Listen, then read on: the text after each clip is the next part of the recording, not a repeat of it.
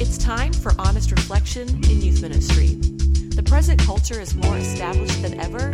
It's so crushing for many a youth pastor. There's a lot to be learned about youth ministry and even more to be shared. Here's to hoping that this helps. Whether you are 19 and have just started or have been serving in ministry for 19 years, we hope that this weekly dose of honesty and humor will help to heal and renew hope for you and yours. Welcome to After 9, the most honest hour in youth ministry. Hello and welcome to After 9. My name is Chad Higgins. And I'm Zach Workin. Zach, how are you? I'm good, man. How are you doing today? I mean, you seem a little sickly today. You're at least like a little slow. I don't want to judge anybody. It just calling me out. I'm like the man in the bubble, right? Well, I mean, you got a little twitch to your nose, a little bleary-eyed. The last couple of episodes. Here's the deal. What's the deal? It's springtime. Okay. And clearly. I'm like the kid that growing up was always the kid with his inhaler. All right. Did you have like a little side holster? Like you were like a 40-year-old guy with a cell phone in a mall, but you were like the 14-year-old guy with the holster. You're like, ready? I'm like Wyatt Earp of allergies. Yeah, you're. I'll be your huckleberry. Yeah, I was going to say, no, I'll be your huckleberry. I'm afraid of huckleberries.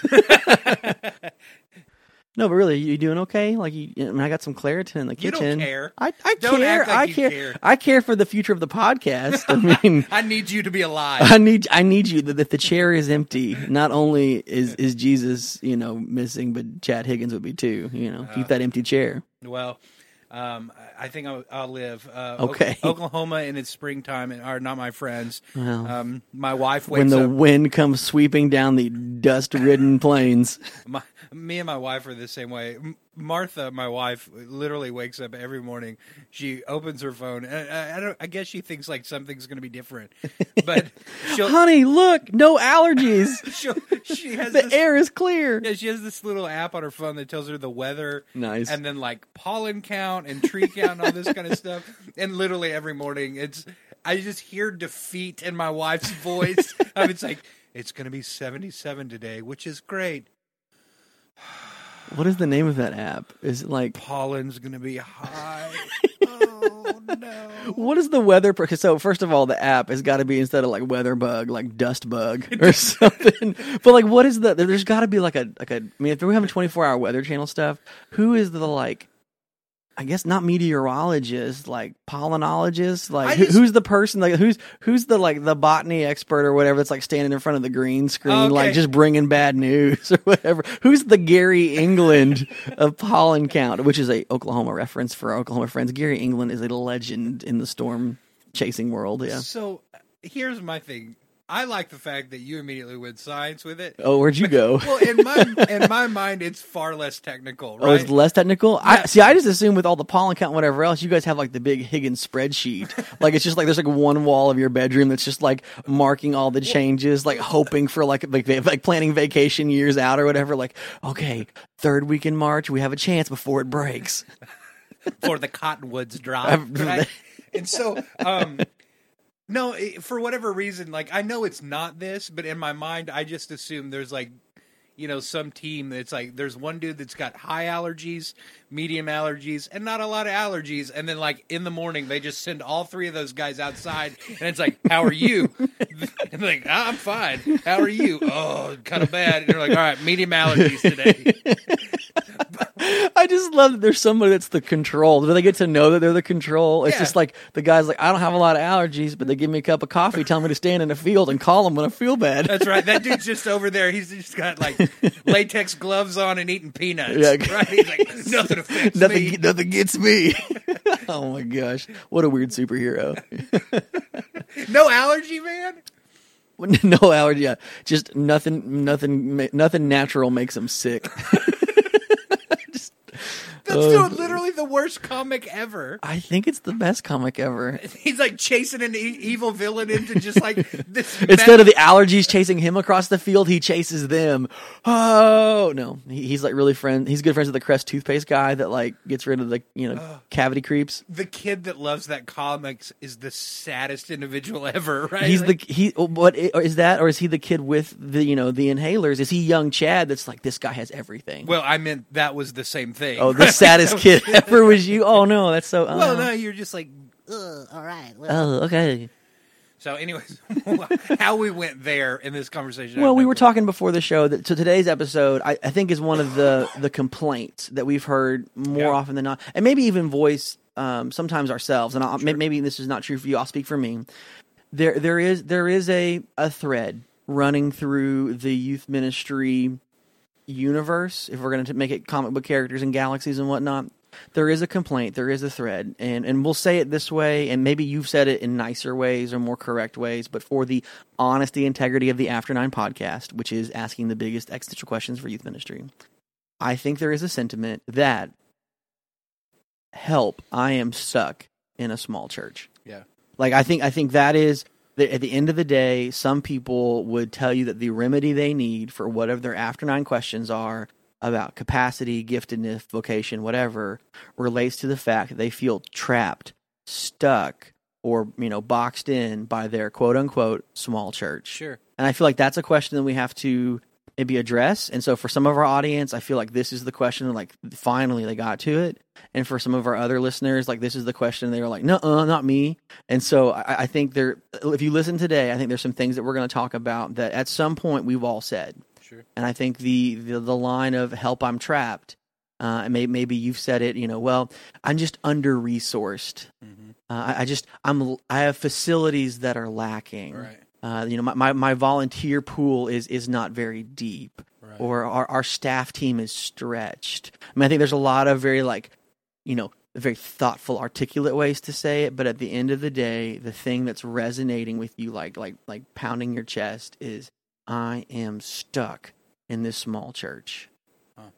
Yeah, as we've talked to guys around the state and in some other places and on social media and things like that, this is one of these things that continues to come up because we all have different things that we're facing and that we're dealing with, and I think it looks different on a different level. And so, we're going to start this week talking about. I'm stuck in a small church.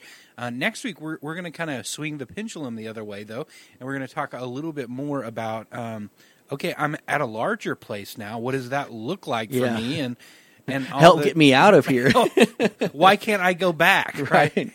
Which is really, really funny because a lot of myself and a lot of other guys that have been at larger churches, I think feel that at times, right? When you're like, oh, okay. There's part of me that just can't believe that. So that's one of the things that we'll kind of offer up right now is just that collectively, Chad and I have served at just about every size of church. So Chad has served. What did we joke earlier, that progressively smaller churches? Yeah. I continue to. I've made the journey backwards. Chad's about. Most guys are like, man, if I can just get to a bigger place, that next level, man. Every time I'm just like, you know what? No, we're going down. like for as much as I love you and think you are like one of the most talented guys I know, they're kind of moving you down from like the majors to the minors. If attendance of church is like majors and minors. I got Tommy Johns right now in student ministry. we don't know what to do with you. We see a lot of talent in you, but you are clearly on the IR. All might have been my choice, though. Maybe. See, that was the thing they were waiting to tell you. Right. They were waiting to tell you. But so for me, I've bounced around. I like that there's a collective we. Like they're all there's a tribunal are working together. Everything's Trinitarian, man. It's cool. There's three guys that decide your fate. It's great. No, and I think so for Chad has served in churches of thousands, in churches of hundreds. For myself, I've served in churches of hundreds, in churches of almost hundreds. Like, I don't know, what do you call that? Like the tens? I mean, so I think that we're going to try to bring some collective experience back and forth shared with you all. But this is kind of our exciting thing. So for this week and for the next week, if you have not shared with After 9 and you have a story related to how you feel about the size of your church, this is your chance to do that. And we want to hear from you, and we will feature it. We will. If it's good, we will share it because folks want to know. And so you can go to after9ministry.com, check out our SpeakPipe, and leave us a digital voicemail, an online place where you can tap record, and you can leave us up to 5 minutes or multiple 5-minute messages of your story, or you can email us in the text version, or if Chad really likes you, he'll let you just call him. He takes calls. It's fine. But this is part of the community. I think a lot of the questions that we've asked before are kind of wrapped up in this.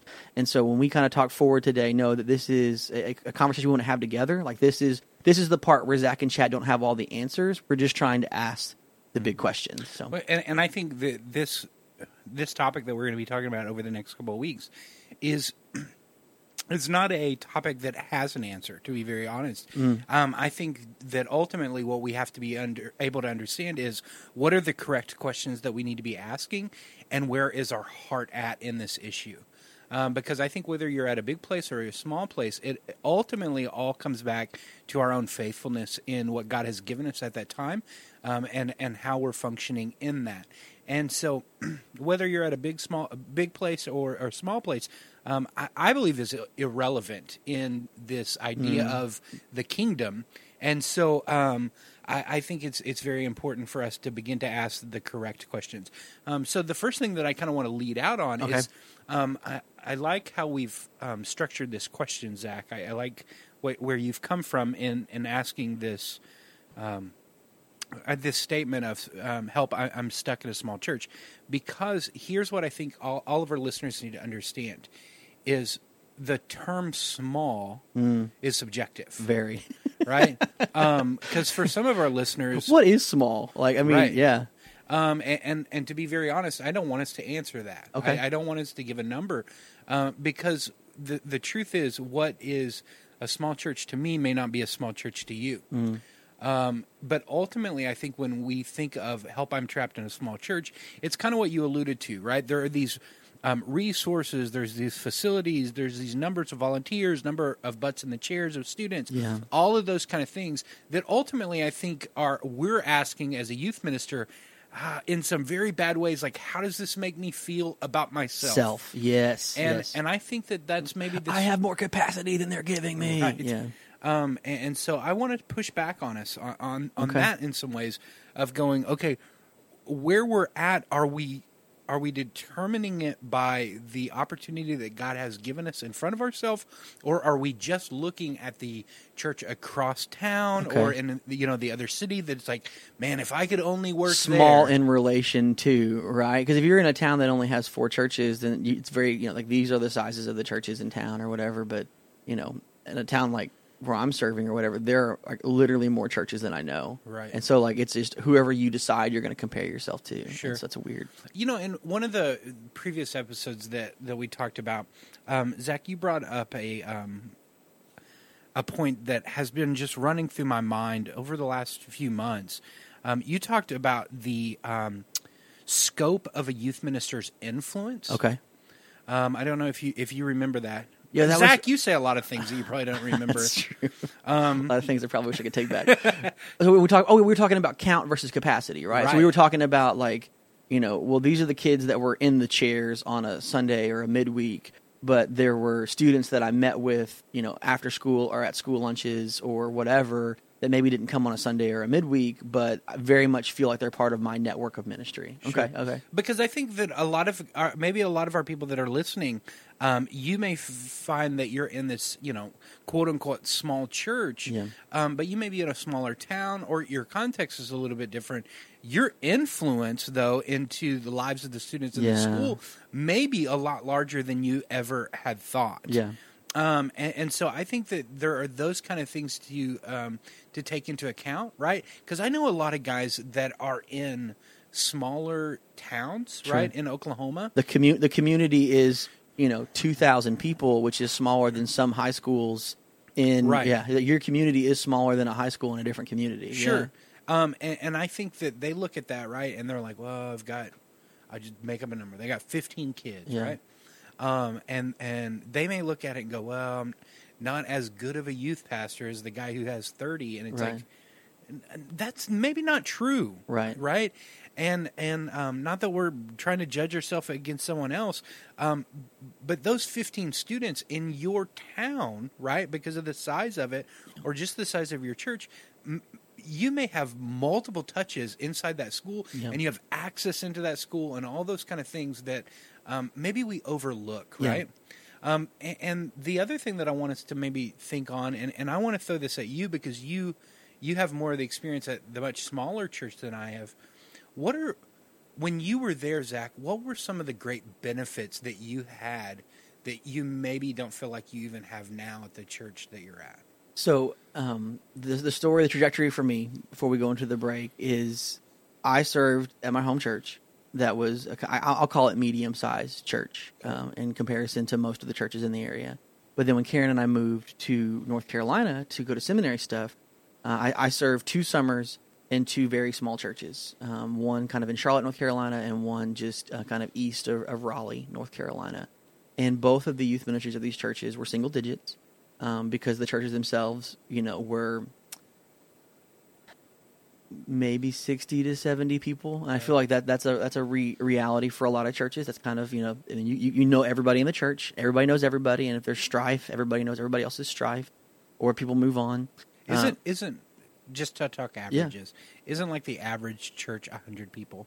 I think it's 100 or less. Okay. Yeah, I think actually probably the border break for like small to medium church, instead of being the 400 to 500 people mostly use, is probably 150. Okay. Like I really feel like anything over like 100 or 150.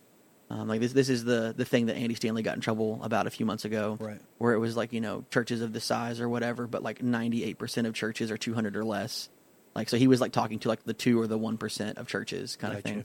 And so these churches were both single digits. Like I was only the youth minister because the church had monies for a summer intern, pastoral intern. Gotcha. And so the pastor at both of the churches was like, "Hey, would you hang out with the young people?" And I was like, absolutely.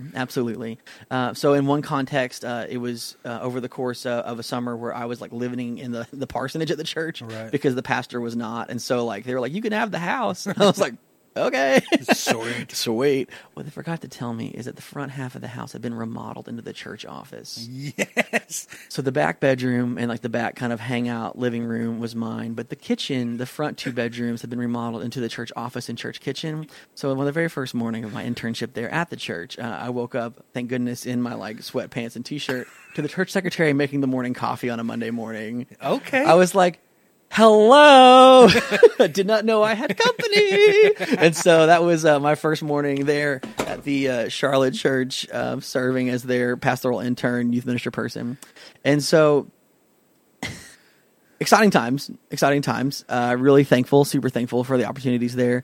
But we spent a lot of time, hanging out. Like we did board game nights. We did pizza nights. Like it was a beautiful reminder that sometimes youth ministry is okay being a youth group. I mean, it was just nice to hang out together because they hadn't really had that throughout the school year. Like there was rarely a youth class, right? Like it was like morning worship, and then if there was enough, they would maybe have like a youth morning class if there was a mom that was really eager to kind of like preach and teach. But they had a youth room, and it had a pool table and a ping pong table, and they had a back kind of 40 acres. Not quite 40, but like it was like, there was like a back acreage of stuff. Right. So there was like places to run and play. We set up a volleyball net and hung out and did things. And but there was, in a really cool way, Chad, there was no pressure to do anything other than to be there with those kids. Because like the knowing expectation of the church was this is a single staff church with volunteer folks, a part-time secretary, and then enough monies in the summer to bring in an intern because it was like grant funded. It took a lot of pressure off of the guy I had to be or not be. I just had to be faithful to preach and teach and be and study and listen. And that was the summer Avengers 1 came out. We went to the Avengers like 3 times with them, like 'cause they all loved it. We just went, like it was, and that was just part of it. And some of them, sometimes they brought a friend or two. We had, like I said, we had board games and stuff at the parsonage Tuesday mornings because it was just kind of the thing that came together that was really sweet. We had multi-generational prayer study stuff. So that was kind of one of the things that I got to explore as pastoral intern, is that on Tuesday mornings, I'll never forget this one morning, we were doing just some spiritual discipline stuff. And so one of the Tuesday mornings, we talked about prayer walking, and then we went prayer walking together. And there was 2 girls from the youth group and then 3 little old ladies in the church, because the church was basically like little old ladies and a couple young families. And we went prayer walking together, and we all laced up our New Balances and went walking, and that was really special. The church in Raleigh that I served at was a youth ministry of exactly 4 middle school boys. Okay. And those guys, for the weeks that I had them, it was like for some people, I am sure, like, imagine the worst possible scenario. Your entire youth ministry is middle school boys, and they are unruly. Like, these, like, 3 of the 4, I think, were all like the grandsons that got brought in with their grandparents that were like still faithful, but their parents were like, yeah, free Sunday off from watching my kid or whatever. So me being like, let's talk about the Bible, they were like, that was the time that I got educated on what Minecraft was, because all they wanted to talk about was Minecraft. Right. And for the first time in my life, I was like, I need to research what the kids are into, because I had no idea. And so that was the learning and the growth of, like, you know, these guys need me. And that's, we talked in episodes prior how much, like, small groups are like my, like, scariest, like, they're like spiders to me. I'm like, no. And so my whole time with them was me and my wife Karen, when she could be there, leading this small group of middle school boys. And because they didn't come on their own accord, they were not bringing their friends, right? Sure. Like, it was like, this is it. This is what you have. Right. This is what you have to work with. Don't think about building it, because they're not interested, right? Like, these are not the kids that were like, yeah, I'll bring our friends and Jesus. It was just like I was just trying to get them to read their Bible and just to pray and to know that God loved them and cared about them, and just really, really eye-opening stuff. And words like expectations, very different from the place that I serve now, or even the places I served before. But to be in those settings was a really comforting kind of reminder that sometimes all you got to do is just be with and be honest and be studied and informed enough to guide them back to Jesus. Right. So that's very cool. When we come back from the break, we'll talk a little bit more of some practical things, the way that we maybe need to change our mind, change our heart. If you're feeling this way of help, I'm stuck in a small church, and maybe even some tips to help you grow where you're at and develop that to be faithful to what God gives you. Hey, After 9 listeners, Chad and Zach are so excited about what is next, and we want to keep you in the know. If you are not in the After 9 email club, then sign up today at bit.ly/after9email. That's bit.ly/after9email. Each week, Zach and Chad are sending out encouraging words and monthly bonus features. Hear even more hilarious stories and encouraging and honest words about youth ministry. Sign up today at bit.ly/after9email or visit www.after9ministry.com to learn more.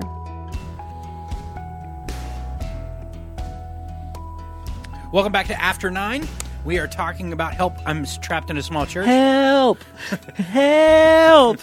So, Zach, you were telling us a little bit before the break of some of the great things that you experienced in working in a smaller church like that. It revitalized me for youth It ministry. was cool, man. Yeah, man. It sounded like, too, that you got, it was this very, like, relational ministry type thing, right? That I felt like I walked a few miles in a small group leader's shoes that before I might have like been like, this is what a small group leader ought to do, and like handed out like a volunteer like application page. I was like, no, man, it was me.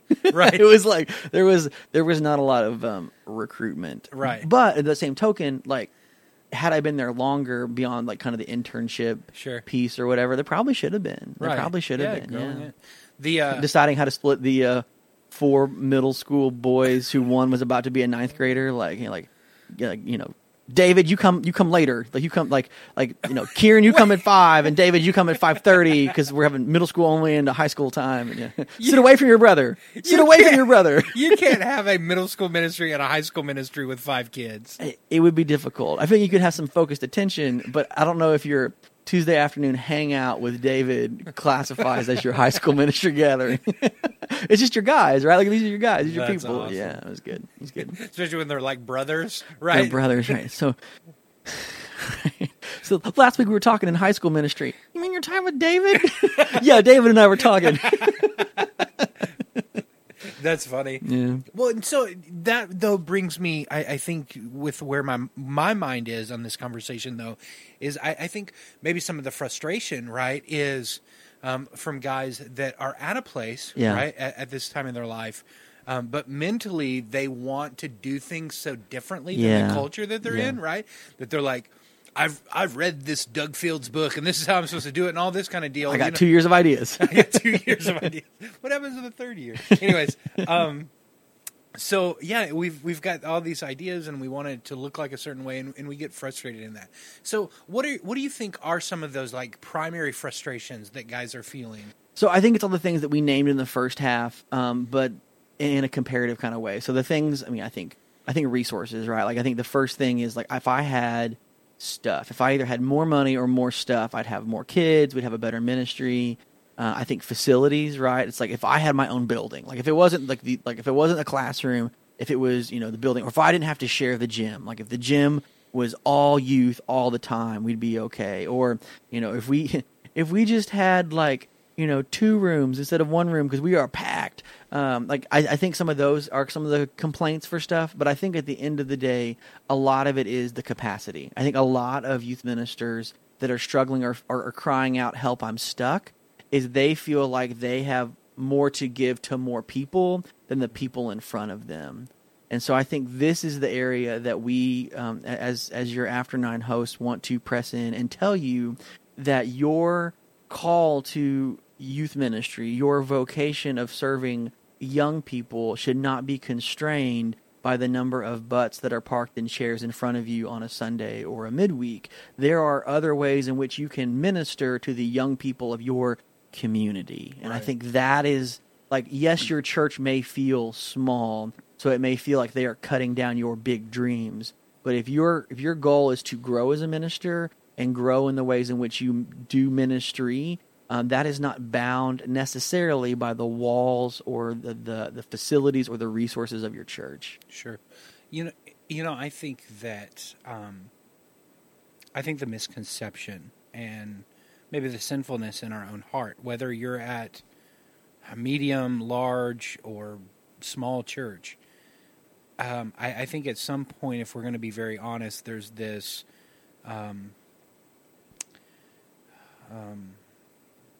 coveted type mindset, okay, right? This heart that leads us to this place of feeling like we would do things differently or we would do things better if we were at a larger church, right? Yeah. With more resources and better facilities and all that kind of thing. And my encouragement or my challenge to you, if you're listening today and you feel that way, is this. God has given you, at this time in this place, the resources that you need to do the job that you have. Yeah.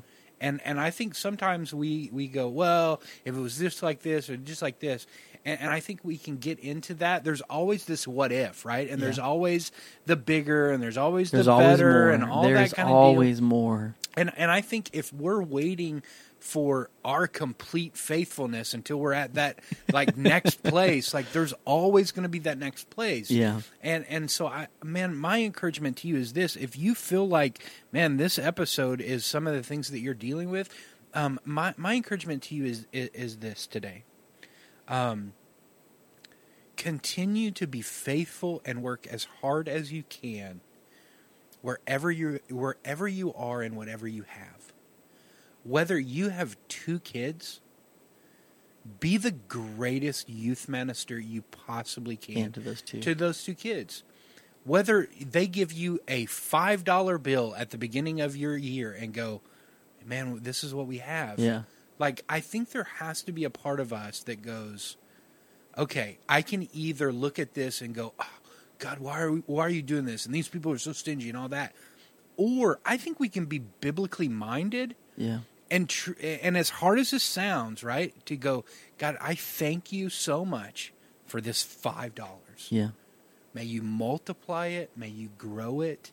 And may you, as a youth minister, be as faithful with that $5 as you possibly can, right? And I know that we're using like big analogies and stretching it out and all this kind of stuff. But I think the reality of it is if we're always going to be those people that sit around and think that we could do youth ministry better if we were at another place, then we're going to find ourselves jumping from place to place and never satisfied. And I think that satisfaction, I mean, more than happiness, even maybe more than contentment, I think that satisfaction, that fullness of calling is only going to be realized when we work out some of the interior issues, the heart issues, the heart struggle.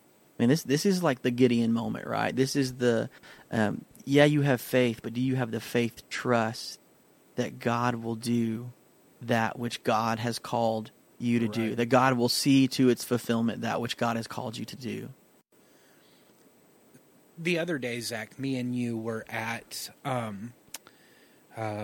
a ministry event in Oklahoma City with a bunch of other youth ministers, and I had the opportunity to talk to a man. We got some stories. Yeah, we got some stories. Who was telling me a story that all that night I just went home and I could just continue to think about him. This was a guy that I saw such faithfulness in where he was at. Okay. He told me this story about this young lady who gave her life to Christ. Part of his responsibilities at the church that he's at is also driving the van. And this man drives this van hundreds of miles every single week. Didn't he say it was 180 miles round trip? 180 miles round trip every Sunday. Every single, Wednesday and Sunday, I think. It put it into perfect perspective for me.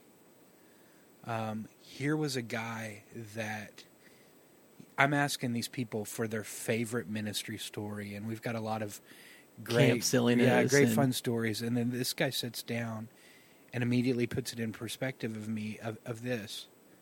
The work that we're about can't be about our own success or our own failure, because it's far too important for that. And so we want to end this episode with allowing you to hear fully this man's story. We hope you enjoy it.